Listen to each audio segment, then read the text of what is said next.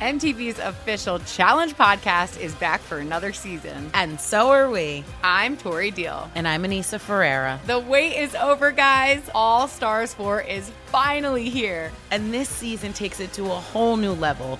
Old school legends, modern power players, and ex-lovers are all competing in Cape Town, South Africa for the prize of $300,000. And we're going to be right here along with you fans, covering every episode on the podcast. Listen to MTV's official Challenge podcast on the iHeartRadio app, Apple Podcasts, or wherever you get your podcasts.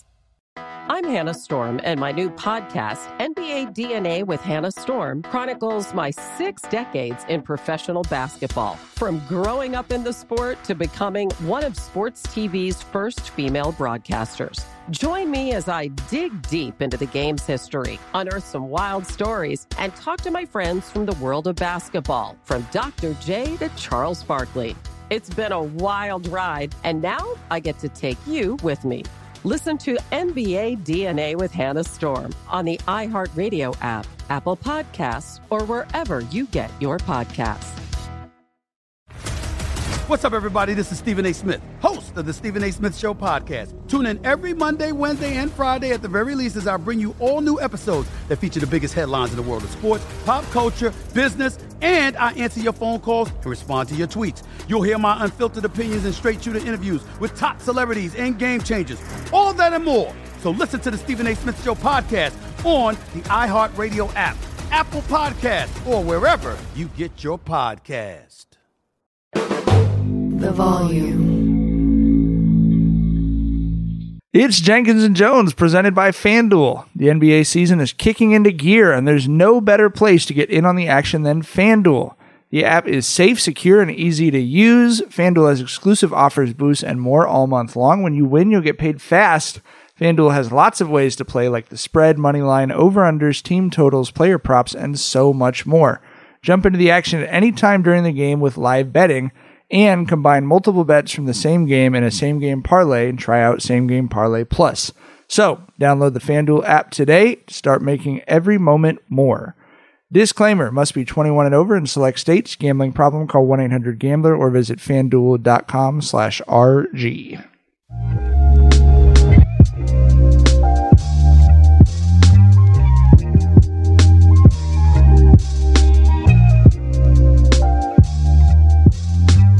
Welcome to Jenkins and Jonez on the Volume Podcast Network. We are recording live. Hey, we're just getting ready for the playoffs. We're switching the schedule up a little bit. It's not a crime to get ready. Is it a crime to get ready for the playoffs? I don't think so. It's about to be the most wonderful time of the year. Got to get in the spirit. Yeah, shit. No jury in the world would convict us of getting ready for the playoffs. Switching the recording schedule up a little bit. Sunday nights. Live on Amazon AMP is Monday. It's Sunday, March 26th. If you're listening to this not on the live, it's Monday, March 27th. Most likely, I guess. Shit, maybe you're listening to it 2 years from now. I don't know. That's possible. Ain't no telling. I hope not, maybe. Bro. Yeah. Not this episode. We're gonna grow so much. Cause you like us 2 years ago was not this podcast. Yeah. You know what I mean? True. That's true. That's true. We'll probably keep growing and evolving. You know. Yeah. That voice you hear is the dulcet tones of LeJethro Jenkins, a.k.a. John. You make me sound so sweet. I like that. What does that even mean? I don't know what it means. It just sounded good. Dulcet? Yeah. It means you have a caramel voice. It means you have like a it means you sound like a jazz saxophone. Oh, wow. That's a lie, but I'll take it. What's that, Bubbas? Right. Very dulcet to me, right? And the other voice you hear is the smoky soprano of Dragonfly Jones, a.k.a. Tyler. Hey, everybody, how's it going? I'm Gardy B, a.k.a. Mike. Motherfucking Mike. Gangland Gardy. Really excited to be talking to you guys on a Sunday night, switch things up, getting ready for the playoffs, like we said, doing it big here in the Jenkins and Jonez factory. Shut up! What is happening? Let's go. Let's talk about LeBron James is back after a month out with a foot injury. He said, and I quote, multiple doctors told him he had to have season-ending foot surgery. I don't love hearing that because I feel like that was probably accurate. That's what he needed to do. But he saved the season. He said that after consulting with, quote, the LeBron James of feet, LeBron James is back. Gentlemen, has there ever been a funnier sentence uttered in the English language than LeBron James saying he consulted the LeBron James of feet to get cleared to return to playing basketball? That quote made me so uncomfortable, dog. the LeBron James of feet. Like, listen, you got to understand, man. Like, feet dudes are different dudes, right? Like, I don't think surgeon when you talk about a dude who's a fucking foot fanatic, right? Like, no, it made me feel uncomfortable. It didn't take me to thinking that this dude is a world-class surgeon. It made me think of like the creepiest motherfuckers on the internet, like the reply guys in the fucking OnlyFans girls fucking Twitter accounts. That's what it made me think about.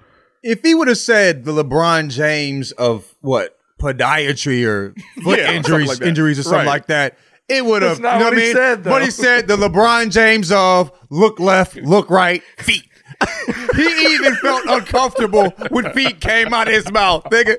You know what I mean? He's like, maybe I went too far, but he was too far to go back. You know what I mean? If you're that podiatrist, you've got to have that printed on a fucking billboard above your practice, right? The LeBron James of feet, LeBron James. Feet. dot before the feet, not after. The ellipsis has to go before, not after. Didn't he go to Germany? Was that substantiated? Was that verified? He was fully on his Mamba mentality that Kobe famously would go get his knee. Kobe got that goddamn adamantium. You feel me? Right. He had the same surgeon that goddamn put Wolverine through fucking Weapon X, Project X, whatever. Well, fucking yeah. Kobe made himself very susceptible to Magneto, bro. Absolutely. Your jump shot's wicked, but Magneto can pick you up by that knee and twirl you around like a towel. So like I'm happy to hear that LeBron is back. I did see someone said he went to Germany and got the Winter Soldier serum injected into his foot, which is probably not far off the truth.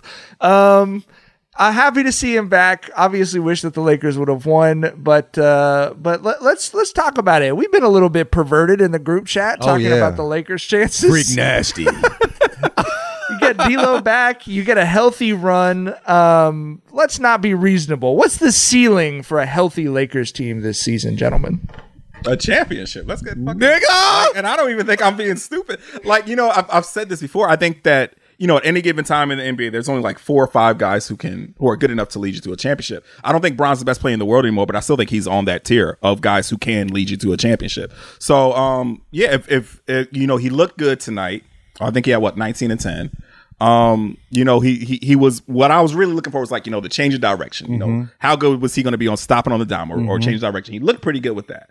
Agreed. So, you know, this was one of those frustrating games. It was one of those goddamn carrot on the string on the stick the whole fucking time where the Bulls just had to lead the whole game. The Lakers could never close it. So it was one of those frustrating ass games. But Bron looked good. So, you know, that L sucked, especially when every fucking win matters at this stretch. But, you know, I think that they can pull it out. I think they can squeak in. If they squeak in, who the fuck knows? Bro, we got LeBron and AD. We got good guard defense, which is hard as fuck to find in the NBA. You know what I mean? We have shooters. We got guys that can get fucking buckets on their own that aren't LeBron and AD. Nigga. And the bench is not bad. You know what I'm saying? My nigga. Chip me, please. Nigga, I am bro. I told Mike, put it in the group chat today. I'm like, nigga, I've been there. I just didn't want to say nothing. Bro, you know I love to believe a lie, nigga. You know what I'm saying? Give me a reason to watch these games. Goddamn right, nigga. I think give me chip time. That's the you know, the high. But I think, like, bro, it's not shocking at all for them to make it out the West. I'm not afraid of anybody in the West. You know what I'm saying? Whoever comes out the East, that decides. Like I said, I think the Celtics, we could beat them. Sorry, Jackson. I hate it. You know, I'm a Tatum fan. I love Tatum being from St. Louis, but I think they fool. You know what I'm saying, when it comes to the Lakers. But, you know, Giannis, if they make it out, bro, that's gonna be a hard 6 games. That ain't gonna go the Lakers away. I was about to say, it's a hard 6 games. That's for the Bucks. You know what I mean? Congratulations, Jonez. Yeah, that would be fun though. And I do feel like the NBA, you know, there's so much, you know, if you're glass half full, you say there's so much parity in the NBA this year. If you're glass half empty, you say the NBA is, you know, it's the worst Western Conference we've ever seen. You know, pick one. I say there's a lot of parity. I'll say the same. But what the league needs in a year with a lot of parity is they need a true superstar matchup in the finals, and I'm sure that everyone in the NBA head office is rooting for that. You need that. We never got it, right? The Bron Kobe finals. We need that, like Giannis versus Bron, Giannis versus Jokic, Tatum versus like we need some, Embiid versus Jokic. Like you need something that's like you can stamp some faces on this next couple years in the NBA. So I'll be curious to see what's going to happen. You know who it doesn't look like is going to be there is the Dallas Mavericks, who have gone from saying that the referees cost them a game to looking like a lottery team who played their cards wrong. They should have been trying to tank to set up Luka with Wemby, but this has been really fascinating to watch happen, man. You had Jason Kidd on television the other night saying that they were, quote, dog shit, which is something I say, not an NBA coach usually says. I love calling people dog shit, but this is the coach of the team saying it's dog shit, saying we talked before the game about how much the game mattered and we came out and no one cared at all, So what do you guys think of the Mavs implosion? I actually think Kyrie's getting maybe more of the blame than he deserves here. Kind of seems like Luka's got something going on, maybe not being happy with being there or with the moves that Mavs made. I don't know, but what do you guys think of their total implosion down the stretch here?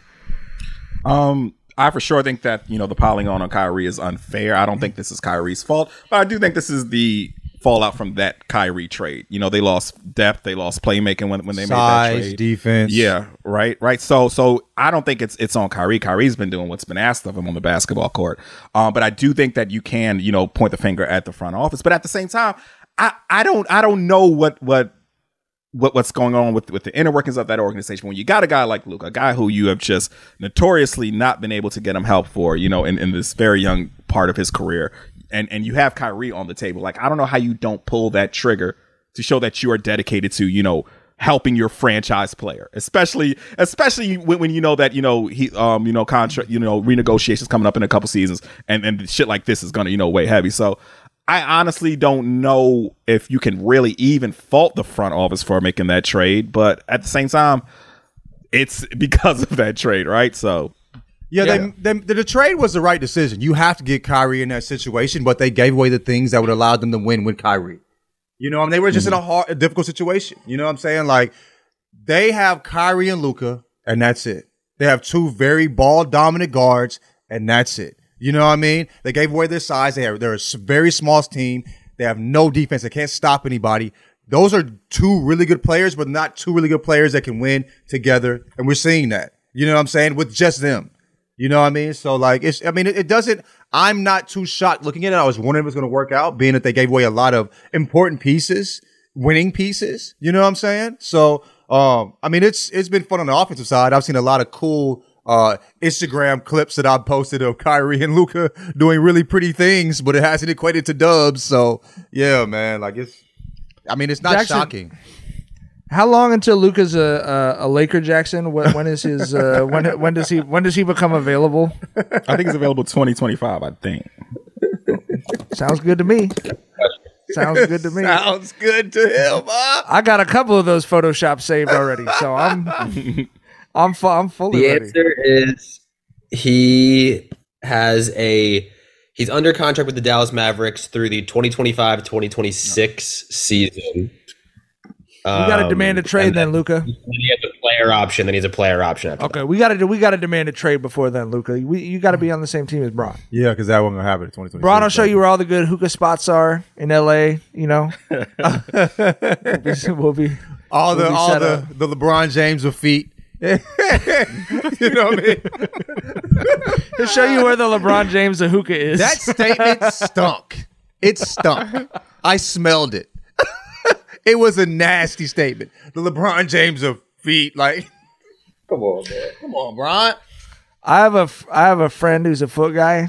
He posted a meme a couple of years ago that he still gets made fun of to this day, where it was like, some guys like breasts and some guys like asses. Like, why not some guys like feet? And everyone was like, because they're fucking feet, bro. It's not the same. Like, Bruh. what are you talking about? Bruh. I mean, like, I like feet, but not, that's crazy. That's a wild statement to make. You know what I'm saying? But there was a meme. It was like their whole community was like, yes, we've been slandered long enough. There's a foot community? Wow, this is a big deal. What's a more wild statement? That statement or Mike just very casually saying, I have a feet guy? No, I have a friend who's a foot guy. Is what I said. There we go. Oh, did I say I'm a foot guy? Hey, no, man, you pulled a Bron, baby. You pulled a Bron. I got a foot guy. I got a foot guy. It's a little bit LeBron of you. I have been seeing a podiatrist for my non-LeBron James-esque feet, but I bet she has an opinion. I would love to know what she thinks. Is this the highest compliment a podiatrist could receive? Honestly, I got a little callus on my foot that's been causing me issues. I need to talk to Bron. You don't need what Bron has. You just need. You need a. I need to go to a podiatrist. Goddamn, you need a pumice egg, bro. Like you can handle that your goddamn self. I mean, you know what I'm saying? I think I let it go too long. You need a 10-day contract of feet. That's what I need. Okay, you don't need a first ballot Hall of Famer all time great. That's just a Europe. That's a Shanghai contract. You know what I mean? Damn, you got Shanghai shark feet, nigga. Yeah, you feel me? Damn, all feet are created equal, nigga. You know what I mean? Hey, one thing we wanted to mention, I think we haven't been always pointing this out when we've been recording live on AMP, but since we are getting ready for the playoffs, hit us up in the chat. Throw some questions at us. Jackson had the idea to kind of end each episode with a question from the chat. So, we are getting ready for the playoffs. We want to interact more, get more questions. We'll be doing more of these records after playoff games and stuff once they get going in a couple weeks. So if you got a question for us, it could be serious life advice. It could be funny. It could be something stupid, whatever. Throw it in the chat, and Jackson will flag it for us at the end of the show. So before we move off of... Not a question, but in the chat, just to shout out the chat, we have someone saying John needs the Taj Gibson of feet. Oh, wow, bro. Y'all really clowning a nigga. Number 67 on the jersey. Taj Gibson has some decent years. No, it's nothing negative. It's just like you've got a routine, like you say you had a bunion callus, or bro. what? Yeah, I'm not. It's a callus. Yeah. I'm still in the treadmill. My Hocus are treating me very well. You know what I mean? You got a corn. Yeah, it's not a corn. It's a callus on the bottom of the feet. Corn on the top. Corn are different, bro. Like corns is that's a big problem in the black community, bro. We don't fuck with that shit, bro. We clown each other for that. I thought that was bunions. I thought, what's the difference between a corn and bunions? A bunion is the joint with the big toe when the big toe leans in on the side. That joint is really going crazy. Oh, okay. Yeah, that knuckle of the big toe doing. Is that what you call it?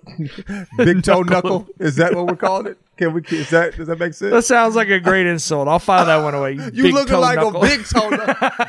Look at that. All right, before we move off sports, I know Tyler wanted to talk about our guy Logan's Jaylen Brown piece that was making the rounds this week. Tyler, the floor is yours. Oh, well, thank you, good sir. But yeah, very interesting article on Jaylen Brown, who's one of the more interesting guys in the league. Shouts to the homie Logan Murdoch. Follow him if you're not following him already. Doing great work at the ringer, town business, as they say out in Oakland. Just going to pull up the quote here because I do not want to misconstrue or combobulate this man's words because he was very precise with airing out his distrust of the Boston Celtics front office. So I'm gonna read the passage here. All right. The collaboration between Brown and Tatum nearly ended last July when Kevin Durant requested a trade from the Nets. The Celtics were among the teams to express interest, reportedly offering a package that included Brown, Derek White, and future draft picks. KD and JT are friends. They were working out together and whatnot, Brown says. So I wasn't sure what the energy was. I wasn't sure what the direction of the organization was. Puzzled, Brown placed a three-way call to Stevens and Tatum. During that discussion, Stevens says he assured Brown that the guard wasn't going anywhere. You just have to have a direct conversation, Stevens tells me of the meeting. And you have to be able to say, this is what's real, this is where we are. Obviously, you and Jason are the two guys that we built the whole roster around, and our every expectation is for us to come and compete together and try to be 2 games better than we were last year. Brown says, once we all got together and kind of talked it through, we all left on the same page, but the actions that was taking place during that time, it just didn't seem like that was the direction that the organization was going in. I don't know. It was hard to tell, at least.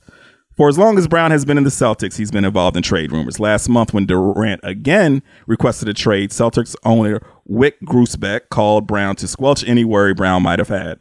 The nearly endless cycle has left some scars. Brown generally doesn't trust easily, and that now extends to his relationship with the Celtics. It's hard coming into teams and organizations and being warm. They operate on different principles, I think. This is an organization. They look at it as a business where they'll tell you one thing and then behind closed doors they'll say another and they'll trade you off, he says. They'll tell you we love you and they'll be having like, we're going to trade him next week. I think that's just how businesses run. Like where I'm from in the South, if you don't come through the front door, if you don't come through the front door, it's considered disrespectful. I feel like a lot of times when you deal in these corporate spaces, everybody wants to come through the back door or come through it with an angle. So yeah. Jaylen Brown did not mince his words there. He basically said that he did not trust the Boston front office, and not necessarily because he was always in trade discussions, because he addressed the issue with them, right? And he said, you know, the responses that he got back, you know, based on the way that he felt things were moving in the organization, it felt like they weren't being all the way honest with him. And I'm not, you know, I don't think I've ever seen a player who was like, you know, Brown is the co-franchise player. Tatum's the franchise, right? Tatum's 1A, Brown is 1B. I don't think I've ever seen like, you know, a co-franchise player just publicly air out his franchise's front office while he's still there. You know, we get these quotes all the time after guys get traded, like, yeah, you know, I don't your family, but I know it's a business now. You don't get that when guys are still there. You know what I mean? So that was what was unique about this to me. I don't think I've ever seen a player of Brown's caliber air out the front office of a team he was still playing for, and you know, in such clear terms like that. Go ahead, Mike. Go ahead. Yeah, I mean, I think you hit it exactly on the head. Like, if you when you know pro athletes, like they talk about this stuff all the time, then you never hear that publicly about a franchise that someone plays for. And but I'm glad he said it, because in the same way that I'm glad that AD started calling attention to it, I hope more players do it, that like the load management was something that was forced on him by the team doctors, you know, in front office. I hope players are more honest about this, because you see so much fan reaction to player movement and player decisions that disregards this aspect of the experience of being a professional athlete.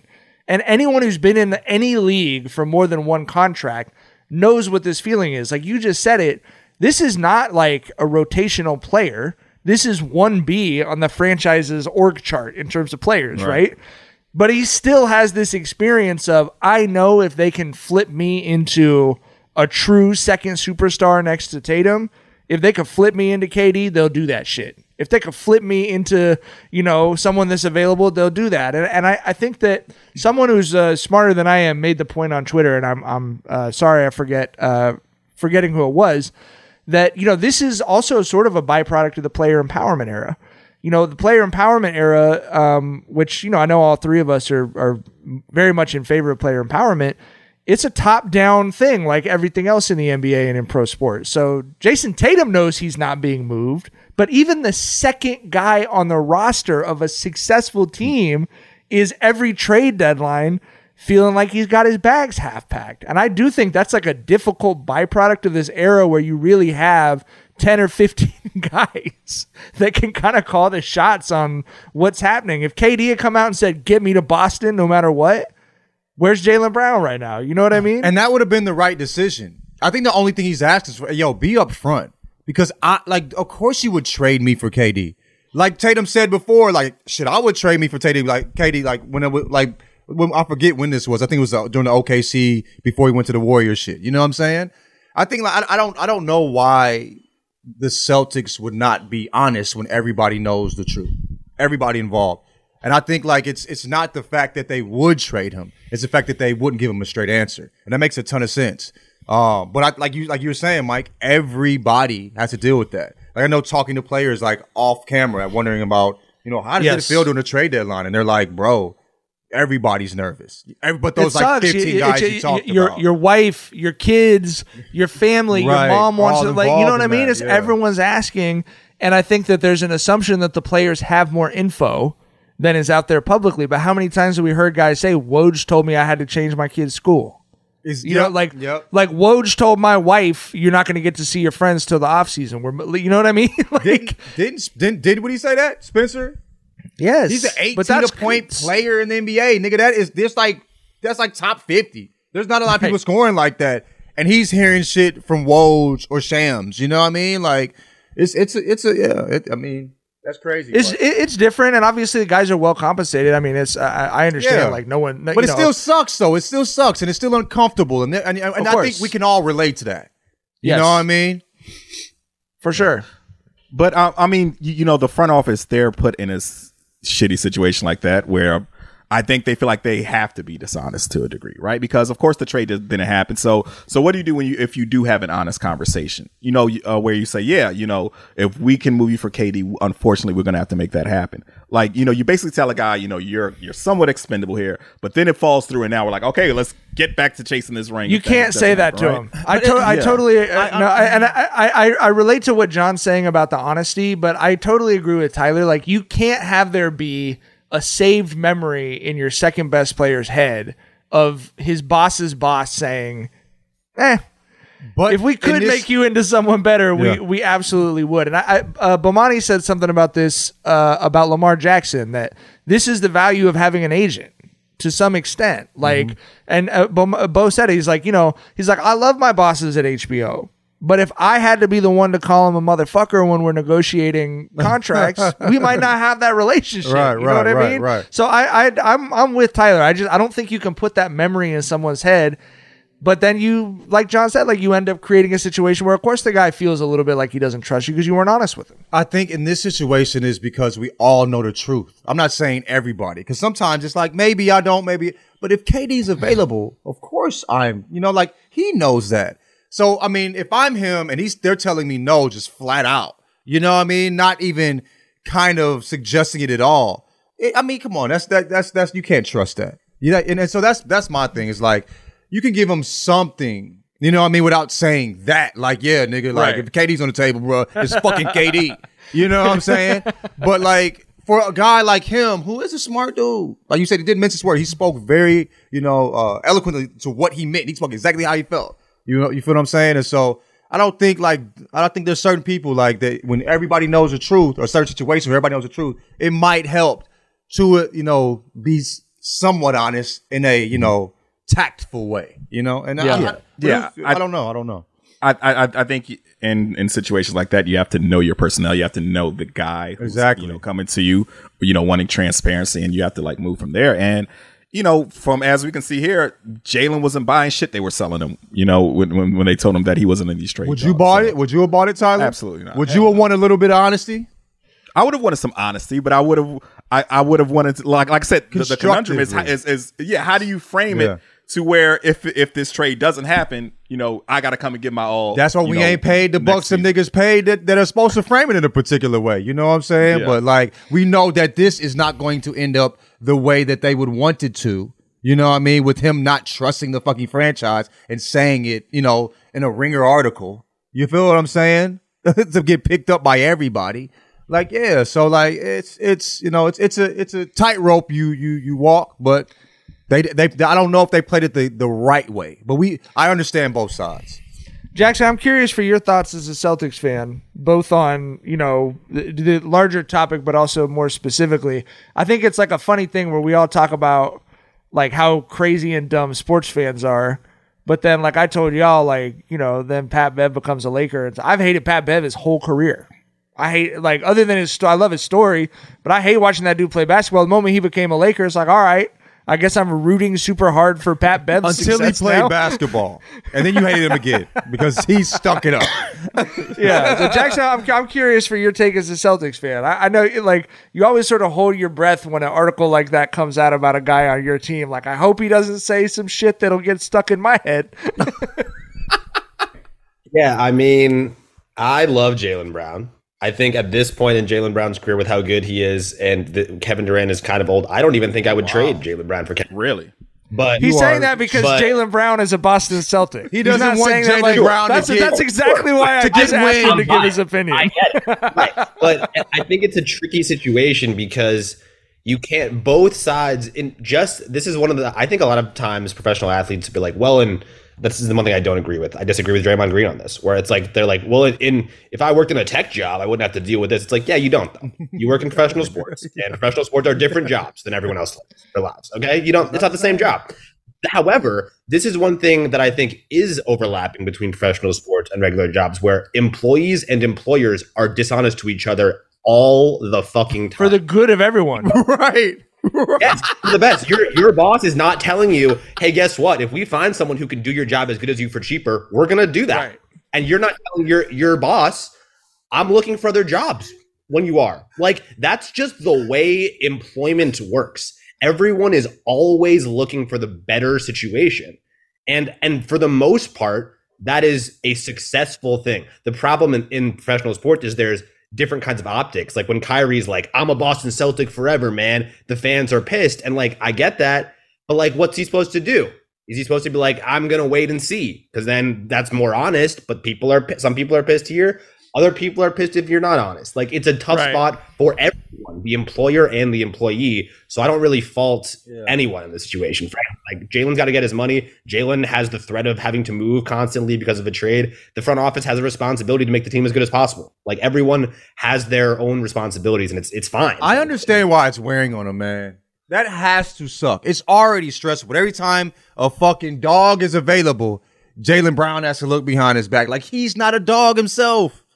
You know what I mean? He's worked this hard to be a fucking guy, bro. You know what I mean? All-star, caliber, quality player.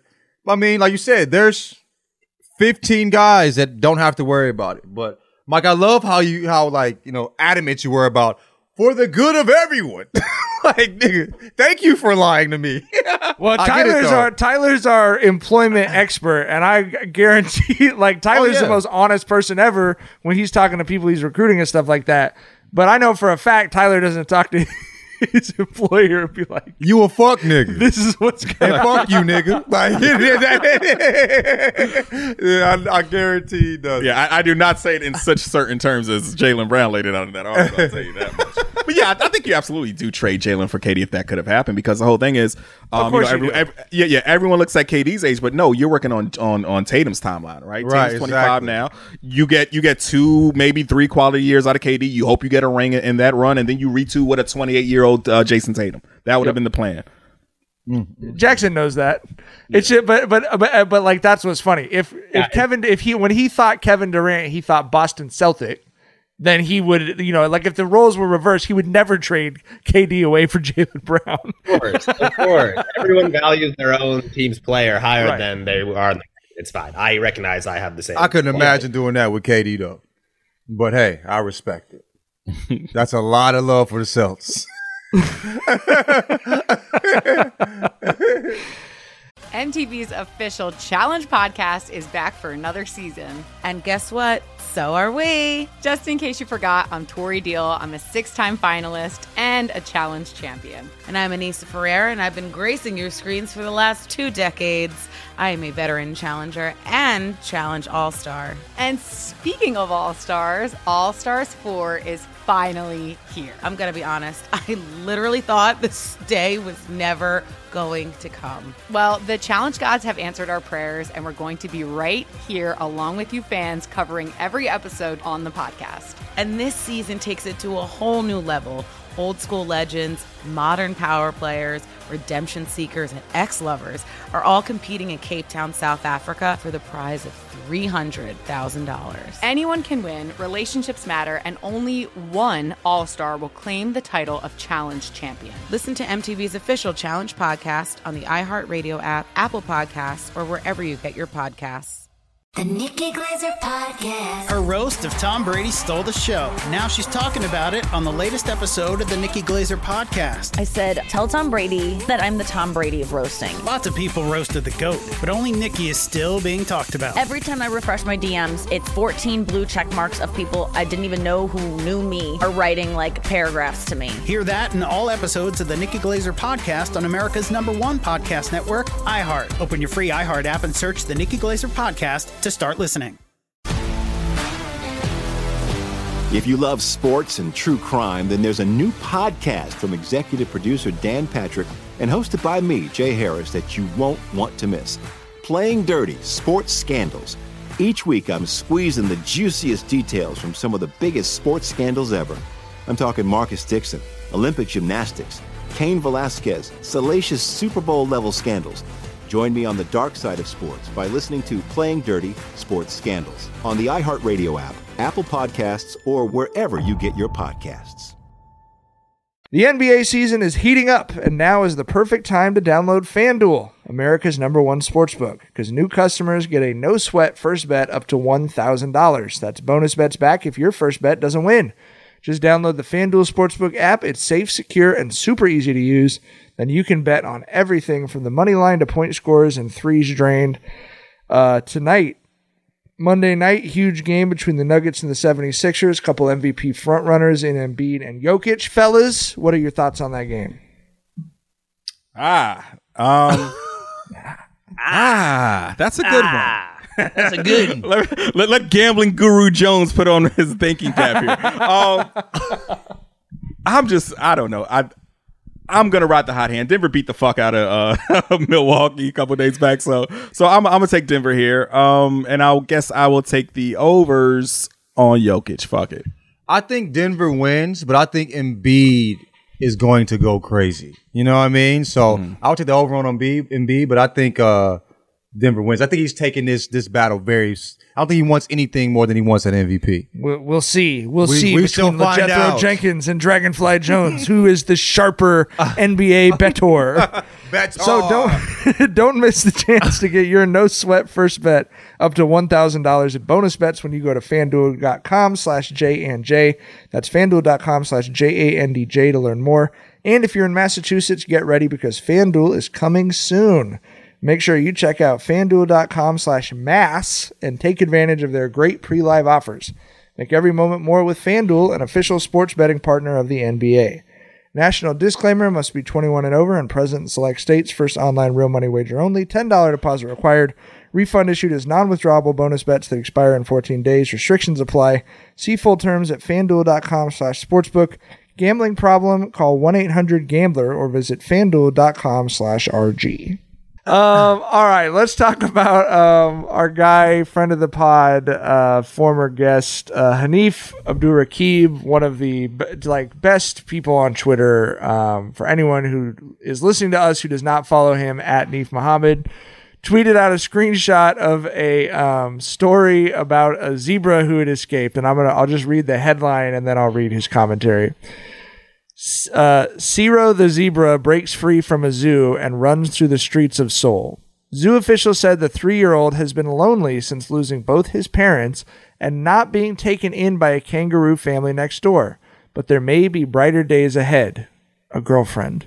And Hanif's comment was, a girlfriend will not help Ciro the zebra unless he confronts and resolves his trauma around grief/abandonment. If he doesn't, his burdens will become her burdens, and then their collective burdens, and love will never grow. I've retired and I'm an animal therapist now. Hey, all jokes aside, that motherfucker is so nice with that pen. That was like really some beautiful, heavy, poignant shit right there that he said. Like, all jokes aside, dog. I hope Ciro takes that advice for sure. Yeah, Ciro for sure got to tap that in. That is great advice. Got to tap in and soak that game up. For these young brothers listening to... Yeah, lean on that. You feel me? But go ahead. That's real. That's real. But I'm very much interested in the backstory here. Like, I need to know how he became an orphan. I need to know why he was shunned by the family of kangaroos who he wanted acceptance from. Like, there's a lot here that I feel like we need to dig into. I mean, I can't even really fault the kangaroos because, for one, motherfucking kangaroos from Australia, zebras are from Africa. Y'all motherfuckers don't know each other. I don't know you, know nigga. What I'm saying? Like, you know what I'm saying? Like, y'all motherfuckers do not know each other. Yeah, you know so just because you're both in the desert section of the zoo doesn't mean you're family. Right. Right. Exactly. Yeah, you might be the ops, nigga. So yeah, I'm very curious. I need more information on it. I might do some digging tonight and come back next episode with what I find. We'll see. That kangaroo situation, like, it must have been a doozy for it to actually be mentioned in that. You know what I mean? Yeah, that might have been what broke him. Right, like, right. You feel me? The kangaroos wouldn't fuck with me. I just got tired. I can't find love anywhere, nigga. He went to a whole different species. They wouldn't fuck with him. Goddamn, motherfucker. You know what I'm saying? And kangaroos are dickheads too. Like, they are. But kangaroos are assholes, bro. Where's the girlfriend? Is the girlfriend? Was she out in the wild? Did she like what's going on here? Where? Tune in next episode. I don't live think a zebra's just running through Seoul though. Like, so it can't have been in the wild. I don't know. We need more information. For sure. I'm interested in the concept of animal trauma. Like, we are animals, right? And when we lose a loved one or something, like, chemical things happen in our brain, and we think thoughts, and we can choose to put on certain music and whatever, but the same chemical thing must happen in like a wild animal's brain, roughly, right? Like, especially you're a young animal and you lose a parent or something. And so like, but they can't go to therapy. You know what I mean? So like, what happens with that? That's fascinating to me. I feel like I might have told y'all this story before, but there's, so many times where I think about what happens after we die. What's in the afterlife if there is an afterlife? And something that always hops out to me is, y'all remember Coco, the signing gorilla? Mm-hmm. Yes. She had and remember she had a kitten that she fell in love with, and that kitten died, right? And she was very well aware that the kitten was dead. And, the people who used to sign with her, they asked her where her kitten was. And she said, comfortable hole. And that shit always fucks me when I think about what's hereafter, because it sounds, because I think that, there's either an afterlife or there is like a peaceful nothingness, right? Mm-hmm. And I think like comfortable hole, like I don't think a gorilla can grasp the concept of like a void of like nothingness. Right. So like that made me think that, I think that animals are a bit more tapped into like nature and yeah, right. So I'm telling you, Coco signing that she thought her dead kitten was in a comfortable hole is some shit that I will always think about when I think about like what's here in the hereafter. Yes. I think animals are more tapped in, similar to how babies are more tapped in. You know what I'm saying? Like, I feel like, so I think Coco probably knows more than we do. You know what I mean? When it comes to what the fuck's going on in that, in this afterlife, or whatever. But yeah, man, like, I don't know, man. Like, human perspective is like, it's fascinating because we I told y'all a couple weekends ago we took a boat over to Catalina Island, right? Yep. It's like 13 miles or something like that across the ocean. And one of the things we did when we were there was we got on this submersible boat and it drove around the reef so that our kids could see the fish and stuff like that. But what tripped me out was, it wasn't like there were some fish. It was like the ocean was full of fish. Mm-hmm. Like, schools move like one fucking organism, bro. It's so fucking and there's fascinating. Like thousands of fish in them. But it was like, think about if you looked up at the sky and it was just full of birds. That's what the ocean between Long Beach and Catalina was. There's dolphins, right? Sometimes there's sharks and whales and all this other shit. And I was just thinking, like, we're not aware of them ever in our daily life. Like, I've lived right near these fish my entire life, and I had no idea. Like, never thought about them. And they have lived near me their entire life and have no idea maybe that there's even anything above the water. And it was just, I had a little existential crisis moment at 6:30 a.m. on the ferry out there. Like, that's fucking wild. And then you just keep expanding that out. Like, I've got a brain that allows me to see them and process that information, whereas they think the submersible boat is just like a god or something that comes and drops food off to get them to come over to the boat. But I don't know. Like, it's a trip. I'm sure there's something of a higher consciousness than us on a universal level or something that's able to process information that we can't. You know what I mean? What trips me out we're the fish to somebody. We're the fish to something, I guess is my point. Yes. What trips me out is there's more going on down there than up here. You know what I mean? Far. Like, you know what I'm saying? Like it might as well be two totally different existences on the same planet. And like, they've got more of the planet than we do. And they're like 60-something percent of the planet. And we've spoke to the fact that like we know more about the space than the ocean on our own planet, bro. There is so much shit going on there. That's wild as hell, bro. But when it comes to animal trauma, I wonder how they deal with that shit for real, because like the way they exist is traumatic to me, in my perspective. You know what I'm saying? Like, if you're in the wild, like, to think about an animal in the zoo, I always feel bad for them. But at least they're safe from like predators and whatnot for the most part, right? You know what I mean? But like living in the wild seems more traumatic than actually being captivated, or captive, you know what I'm saying? Which is maybe that's just my perception, but I don't know. I wonder how they deal with that, the daily fears of just existing as a wild animal. Bro, we discussed this story before when we talked about that conserving the dude who ran the conservatories or whatever the fuck you want to call them for elephants out in Africa. Yeah. And when he died, African herds from fucking hundreds of miles away who he like helped foster Elephants are different, came and posted up at his crib when he died. Elephants are different, and just stayed there for like 2 or 3 days. Elephants are for sure like tapped in a way that I think elephants are the closest thing to spiritual beings on this planet, bro. You know what I mean? The way that elephants will walk by the skeletal remains of a elephant and know they knew that elephant and will stop and grieve. You know what I mean? Right. And it's just skeletal remains. You know what I'm saying? Like the way they're tapped in around them is just crazy, bro. Like it just. But like, have y'all ever adopted like an abused or like a neglected pet? You ever been around? Like there is like the trauma. It does exist. Like we adopted a cat that had been taken back to the shelter a couple times. And it legit had trust like issues. Abandonment issues. Yeah, legitimately. Yeah, I mean, it was so anxious. It was Pablo, actually. It was our cat that passed away. Mm-hmm. He was so like, and then whenever we would pack, when we start packing to leave the house, he'd be freaking the fuck out. I've never had a cat do that. Mm-hmm. You know what I mean? And so it took him, I feel like, a couple years before he like relaxed. You know what I mean? Knowing like, y'all oh gonna no, come like back I scratched and- someone. Okay. I don't need to run away Oh, because they're going to kick the shit out of me or something like that. You know what I mean? So he did like settle into it eventually. But we talked about that, and actually Maya asked us a lot of questions about that when our cat passed away because we have another cat. Yeah. And we're like, did she just lose her like only like reference point? Because we adopted her when she was a kitten. Yeah. Is this cat like the only other thing that's really existed to her? Because we're some other species that brings her food and whatever. Is she only like, indoors? She doesn't go outside at all? Yeah. Yes. Oh, wow. Because we get coyotes over here and shit. You know what I mean? So it was like, I don't know, but it really tripped me the fuck out, bro. I don't know. Anyway. All right. Got real existential over what's the zebra's name? God damn. Cyril the zebra. That motherfucker said, started some shit. Cyril started, nigga. Someone let Hanif know he really got us off. But that's Hanif's timeline right there. Hanif's timeline is a tangent timeline. Yeah. It'll get you off Twitter thinking about some other shit. All right. Well, I'm not going to transition off that into fucking Jonathan Majors. So let's talk about let's talk about this hard R thing.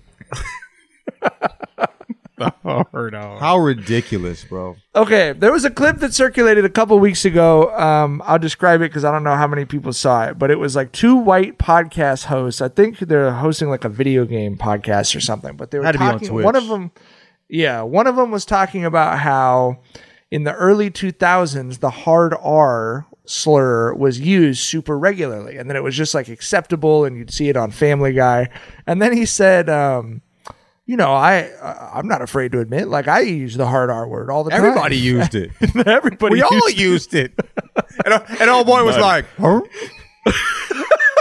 I don't know about you, brother. His co-host head spun all the way around on his body like the Exorcist. And then came to discover that the guy who was saying that thought that the hard R was the R slur for, mentally handicapped people. And so, first of all, it was a hilarious clip because the guy saw his whole life flash before his eyes as he realized what he'd actually been saying. What all had transpired, according to everybody else watching. And Char's been keeping me updated on this. It's revealed this is actually a not negligible group of white people that thought that the phrase the hard R referred to what we would call the R word. And that is really fascinating to me. I told y'all that might be a 2 Americas. I think y'all had it in 3 or 4, maybe even 5 Americas. 3 Americas. Obviously there's 2 white Americas. That's some white people shit that white people are confusing. You know what I mean? Because I don't hear niggas in the wild saying hard R. Never heard a nigga in the wild say that. You feel me? Like you said, like we spoke to it before, Mike, it might happen in corporate settings. You might describe the N-word. I don't even think I say N-word. I don't know if I've said hard R outside of this right here. Outside of talking on the podcast. You feel what I'm saying? Like, dog, I don't know, man. I think that's some white people shit that white man didn't know. There's 2 white Americas. We're learning about the other white America, man. Maybe they are the oceanic whites. I don't know. Like, I don't know. That's some post grad white people shit, right? Yeah, there. right. Interesting, bro. But that, I mean, come on, like you hard R, you really thought that? Like, bro, you know what I'm saying? You don't got the internet. You know what I mean? Some people. I mean, look. I believe it because white people know so little about black people. Like we discussed before, like in a group chat, I was like, bro, watch Jeopardy. If you want to know how black people have to know so much about white people to move in this country and how little they have to know about black people, watch Jeopardy and watch these fucking brain scientists, these lawyers, these college professors, watch them go 0 for 5 on the Black History category. Right? Like they don't know shit about us. So you're so right about that. It's like this is how much a Honus Wagner rookie card sold for in 1937, and then like they know to the cent. The $100 question about black movies is like never heard of Friday. You know what I mean? Right. You're like, this is like this preacher from Atlanta had a dream. Martin Luther King. It was Martin Luther King, guys. Right. Oh, of course. Oh, of course it was. Who is Future? Literally, they'll be like, who is Future? I'm really wondering. I've never heard of Future before. That's such a good point. You're so right about that. Yeah, like, and it happened because that one viral clip where homie ain't know what the Green Book was for you know, right. For black people to travel safely. What did he say it was? The Black Book, because it was a black history it's a black category. Person, bro. That was it was a black racist. category. This motherfucker said the Black Book, and he said it like the Black Book, I guess, like because they're black. You know what I mean? That's so true. But that tone of voice is so part of it that it's like I can't believe I'm being asked about this topic. Right? Was it Martin Luther King Jr. who had right? On Jeopardy, we don't have anything anymore. You know what I mean? Come on, dog. Sheesh. Yeah, I would always love when I was at my grandma's house because she would whoop my ass on Jeopardy, except for when we got to sports or we got to anything that wasn't about white Negroes. I'll take over here, Grandma. That was my safe space. Absolutely. I know an NBA category came through. You're like, oh, easy money, dog. Right. Best of both worlds colliding here. Rubbing my hands together. Turn on jock jams, you know what I mean? Tore off the warm-ups. We ready now, baby. You feel what I'm saying? These niggas really created jock jams for people to come out to. Like middle schoolers, like, play jock jams. I'm like, nigga, bro, Tupac was existing. He had songs. You want me to play fucking jock jams, nigga? Bro, like who let the dogs out? Snoop. We are 16 years old. Right. Why are we turning up to who let the dogs out? Dog? Bro, we have the coolest humans on the planet dropping music right now, and you want to play this weird ass shit? Goodness gracious, they made crazy money off that. I wonder how much money Jock Jams made. I bet the child of the person who is living fabulously from their dad. Well, my daddy created Jock Jams. No, but they still say that's the most valuable song you could create is a song that gets played. Like Seven Nation Army made the White Stripes like $1 billion because it gets played at so many sporting events. Like, yes. I wonder how much Snoop made off of Fuck Them Other Niggas. In high school, we was running the hell out of that. Yeah. Made a lot of money in Long Beach. I made a lot of money in Alabama too, and in St. Louis, my nigga. You all right, have y'all heard of ghost kitchens? I'm excited. I think Jackson just mentioned he never heard of it. Okay, never. So there's a spot in is it in Santa Monica, Mendocino, John? Oh yeah, I mean there are multiple places. Mendocino Farms is like a sandwich salad place in LA that I had for the first time when we were doing the elevated fast food, year. guys. Shut the fuck up. If old girl from Indiana would have sent me to Mendo's, we wouldn't be beefing. Instead of fucking Subway. You know what I mean? But go ahead. Go ahead. So anyway, I had it. We all ate there when we were up at Buckets during the playoffs last year. It was really good. And I was bummed out because there isn't one in Long Beach, and I would like to eat there frequently. I didn't know you liked it that good. much. That's fire. Cool. Oh, it was great. Yeah. It's like what I'm looking for. It's like a good sandwich that's not just a deli sandwich. You know what I mean? Right. So anyway, Shar told me that it came up on Postmates in Long Beach, and I was like, oh, okay, that's interesting. And it turns out that what it is, because they don't have a restaurant here, is what's called a ghost kitchen, which is the new form of American hellscape for our culture deteriorating into a series of apps. This is what a ghost kitchen is. Someone rents a big ass industrial building. They then set up a bunch of different spots inside of it to cook, and you just pretend that it's Mendocino Farms. It's just some dude in there making their recipes and giving them to the Postmates person. You literally can't walk up to it and order food because it doesn't exist. It's just that's why they call it a ghost kitchen, because it just exists only for the app. And I don't know why, but it just seems very dystopian to me. Yeah. Tyler is not trusted at all. This nigga like is this actually Mendocino Farms making the food, or it's like Jim from what Long is it, Beach? Mendocino Farms? That's what I don't like about it. What is Mendocino Farms? It's their recipe. It's their recipes. It's like it's a collaborative space for different restaurants to make money off the Uber Eats. You know what I mean? Yeah, like I'm like you're saying, like, who's paying the guy that's making the food? Mike, just be happy that there's a Mendo's that you can order from. Look at the good. This world is trash, okay? We know it. Let's not trip off of it, bro. We have ordered from it. I mean, I will order from it. But I do. But the ghost kitchen thing, I'm with chicken sandwich. Come on, but man. But the ghost kitchen thing, I'm with Tyler. I don't trust it. Does it feel like when you ordered from it? Does it eat like the regular Mendocino? Yes, and it has the packaging and everything too. But it's just Jim in Long Beach in a fucking building by himself, making this shit and putting it in a bag and handing it to an Uber guy. It's probably robots, bro. Bro, I still remember the sandwich I had from that motherfucker. It was a pastrami. All right, that shit was good as fuck. Like, I have very high. I hope that sandwich is very high esteem. I'll tell you that much. And I can imagine, like, you order some shit and it just doesn't meet the expectations of what you had before. He said it's good. Like, though. He said it was good. It was good. It's the same vibe.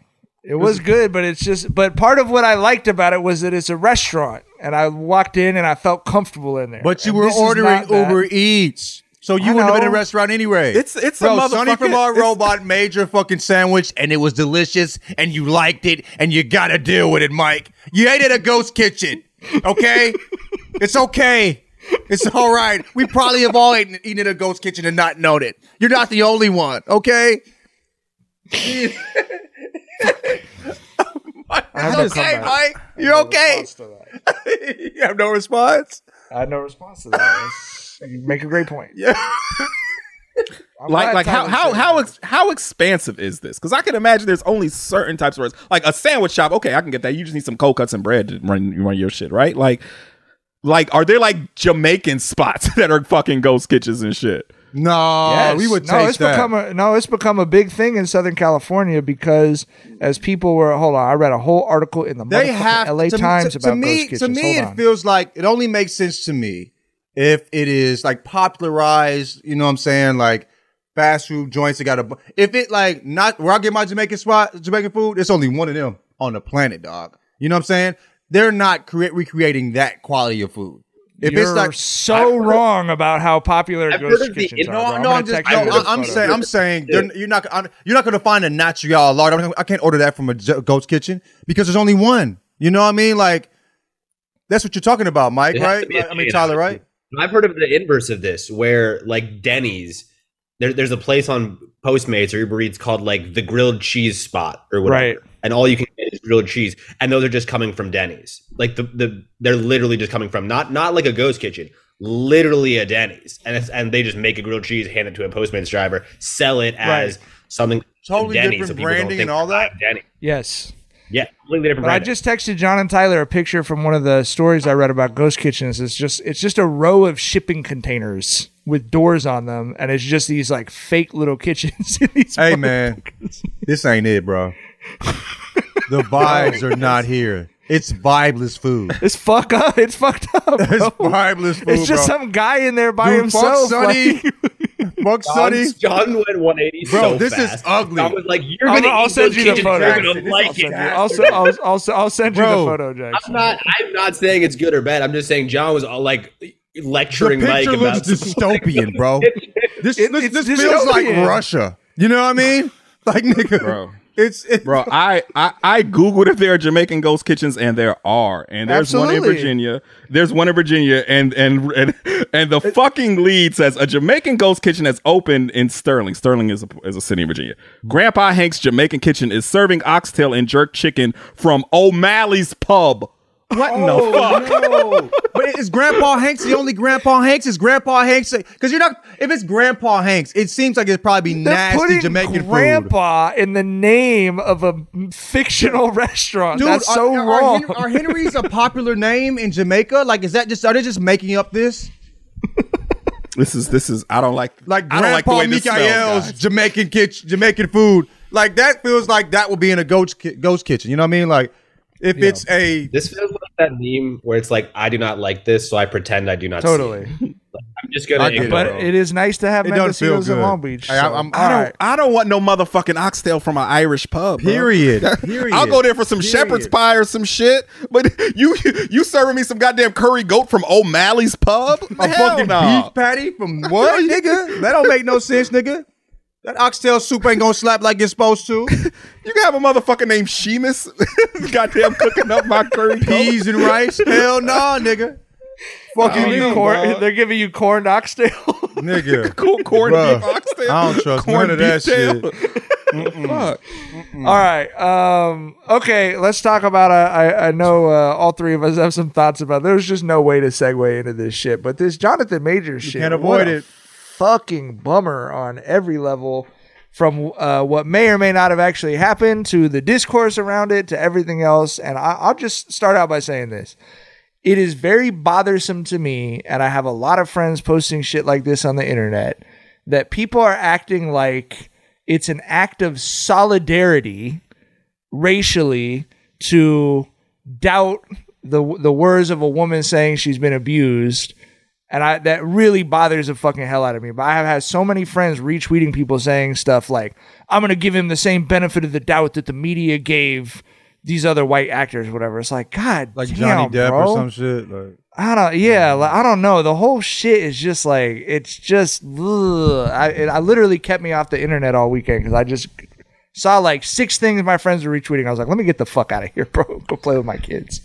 Yeah, it's I haven't spoken on that on Twitter because I feel like so many people are just missing the whole fucking point, right? I feel like, for one, I don't think it's really my space because I'm not someone who's been a victim of that shit. I think that, times like this, we got to give the floor to, people who have been through that shit. There was like a recent development where Jonathan Majors' lawyer released a statement saying that the woman is going to recant her statement and all that, and it's like a whole lot of people are like, yes, exoneration. See, this is what I'm telling y'all about, and that shit doesn't mean anything to me, bro. I heard there's for video one- evidence though. I heard there's video evidence, and I don't know. They don't know if it was her that got it might have been the taxi driver that because apparently he was in a taxi. People were saying that she looked at his phone, saw that it was a woman he was texting to, and then he responded to her trying to grab his phone. And the taxi driver may be the person that called 911, maybe not her. So there's a lot of different questions about this. So if there's evidence in that way, bro, there's no, she can recant that. But, he's an abuser. She may be afraid. I mean, if what he was doing is true, you know what I mean? Like, she went to the hospital with bruises and lacerations. Come on, G. Right? So, so like I said, the recanting doesn't fucking move the needle for me at all because, this is a dude who is being anchored to the biggest fucking franchise in Hollywood for the next 5 years. Mm-hmm. This is a dude who they are entrusting to give them multiple billion-dollar movies over the next 5 years, right? The people behind this man, they can make shit like this go away. You know what I mean? So that really doesn't mean shit to me.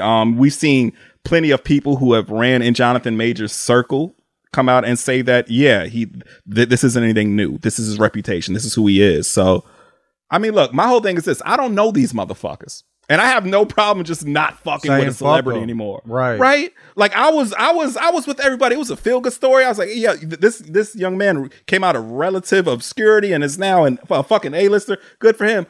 bro, I don't need to fuck with this dude anymore. I don't know that motherfucker. If he's an abuser, which all signs point to, then it's fuck him. It's that easy, dog. Never trust a nigga that don't get his hairline, dog. You feel me? Can't trust a nigga. Can't trust a nigga with some dirty boots and no hairline, nigga. Can't trust a nigga doing push-ups with a widow's peak. You feel what I'm saying? Bro, he had us breaking rules, nigga. You know what I'm saying? Some of these old rules were not for our betterment. Some were. You know what I mean? Some were. They were wisdom. Some were wisdom my mama imparted on told us me, from the elders. Keep a fresh cut and keep some clean shoes, nigga. That's a trustworthy nigga. You know what I mean? We don't trust black men with no facial hair either. So, hey, man. I think one other comment I made to y'all that I feel comfortable talking about on the pod that I do think goes across all races when you're just talking about men in America is I said he's a guy who used to be a dork who's now super popular and considered very attractive. And I said, so of course he's a terrible person. Yeah, man. We all saw that nose. Cheekbone to cheekbone shawty, bro. We saw that. You know, he made it out of that nose. Bro, he had some scars, nigga. You feel me? You don't carry that nose around in middle school and high school and not get your ass fried, bro. You know? Fuck that nigga, bro. Hey, fuck him, man. It is what it is, dog. But my point was there is like, and this is part and parcel with the whole incel craziness is this like people who take rejection and turn it into seeing women as the enemy, markers or measurements or an opposing force or something. And I do think that can manifest itself in ways that are annoying but not so scary, like just certain musicians you can maybe talk about, whatever else. But it's also on all the other way over to people who are really violent or who do these horrible things or whatever. So I do think that's a common thing, though. Like again, across not just like any individual group of people, but like men in this country in particular, it does seem to be like if you've experienced shame or rejection or something, that it metabolizes into this kind of darker, part of a personality or whatever. So honestly, that was my first reaction when I heard it was like, anytime I see a bunch of headlines, they're like, this person used to be a nerd and now everyone's thirsting after him. It's like, the human brain's not meant to go through that transformation. I don't know, bro. Yeah, that's a good rule of thumb there. I hate to say it, but it's a fact. But I mean, bro, like regardless of what happens, like Tyler spoke to the fact that he got some, dudes he's that are making a lot of money off of his personage. You know what I mean? Who he is. You know what I mean? And regardless of what happens in the when it comes to the law. And if he goes to, if he's convicted of anything or whatever, or he considered, or they say he actually did it or not, whatever, bro, we know what the fuck happened. We know what happened. You know what I mean? And I personally cannot support that shit at all, dog. Flat the fuck out, man. Yeah. And I mean, that's just the evidence is all there.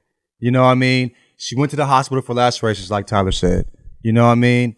There's people within his circle are speaking to things he's done. There's tweets that are coming up that people were afraid to say his name and now are saying, this is who I was speaking to, that have connections with him. Hey, man, believe what you want. But like, yeah, bro, like it's not rocket science here. You know what I mean? It's not difficult.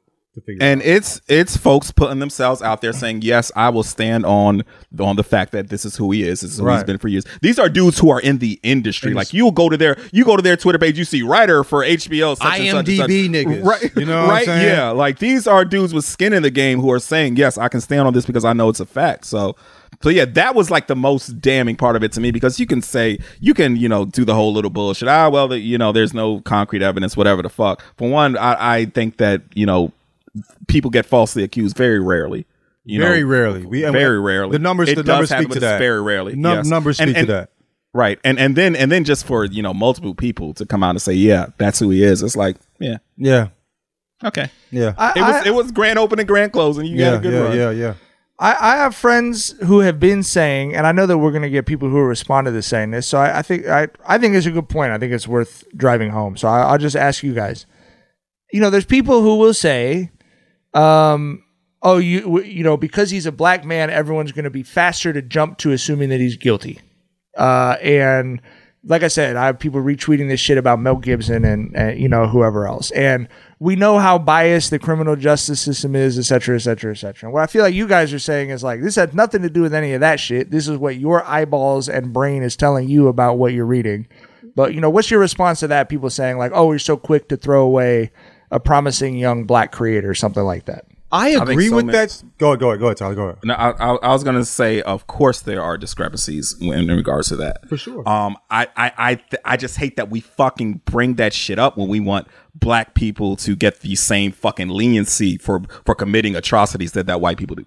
That's not the type of equality I want, dog. Period. I don't want I don't want to be fucking as evil and as vile as some white guys who got off the hook. That's not my fucking, perception of what equality or equity is, whatever the fuck. So no, and for one, with Jonathan Majors, this is a very unique situation with him because everyone was saying he was attacking black masculinity during those photo shoots when, he was wearing like pink feather boas and shit, right? But now all of a sudden, everyone's, those same motherfuckers are fucking, averting course. He was once the enemy, the main, fucking attacker of black masculinity. Now, because, there's speculation that he's been violent to women, now they're all behind him. And so all that shit is bullshit, bro.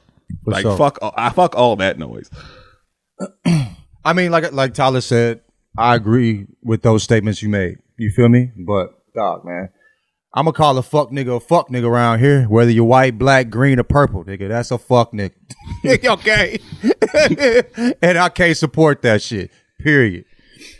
All right, that's all the time we got for Jenkins and Jonez. We did not. Jackson says the chat's a little quiet tonight, but for everyone listening on AMP or elsewhere going forward, come ask us some shit in the chat. We'll answer it. We definitely want to hear from you guys future episodes. So come hang out with us when we're recording live, which we have been and will continue to be doing here on the Amazon AMP application. That's all the time we got. We'll be back on Thursday. Bye. Thursday. Bye. Wednesday live. We'll live be back on Wednesday live, baby. But yeah, Wednesday. The pod will be dropping on Thursday. Bye. Bye again.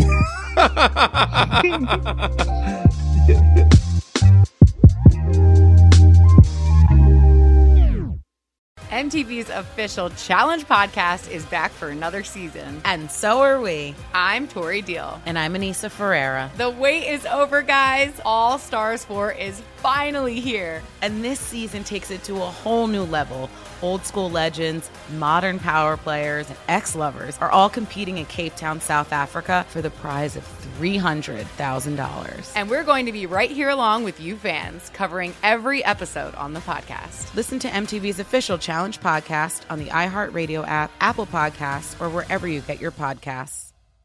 I'm Hannah Storm, and my new podcast, NBA DNA with Hannah Storm, chronicles my 6 decades in professional basketball. From growing up in the sport to becoming one of sports TV's first female broadcasters. Join me as I dig deep into the game's history, unearth some wild stories, and talk to my friends from the world of basketball, from Dr. J to Charles Barkley. It's been a wild ride, and now I get to take you with me. Listen to NBA DNA with Hannah Storm on the iHeartRadio app, Apple Podcasts, or wherever you get your podcasts. What's up, everybody? This is Stephen A. Smith, host of the Stephen A. Smith Show podcast. Tune in every Monday, Wednesday, and Friday at the very least as I bring you all new episodes that feature the biggest headlines in the world of sports, pop culture, business, and I answer your phone calls and respond to your tweets. You'll hear my unfiltered opinions and straight-shooter interviews with top celebrities and game changers. All that and more. So listen to the Stephen A. Smith Show podcast on the iHeartRadio app, Apple Podcasts, or wherever you get your podcast.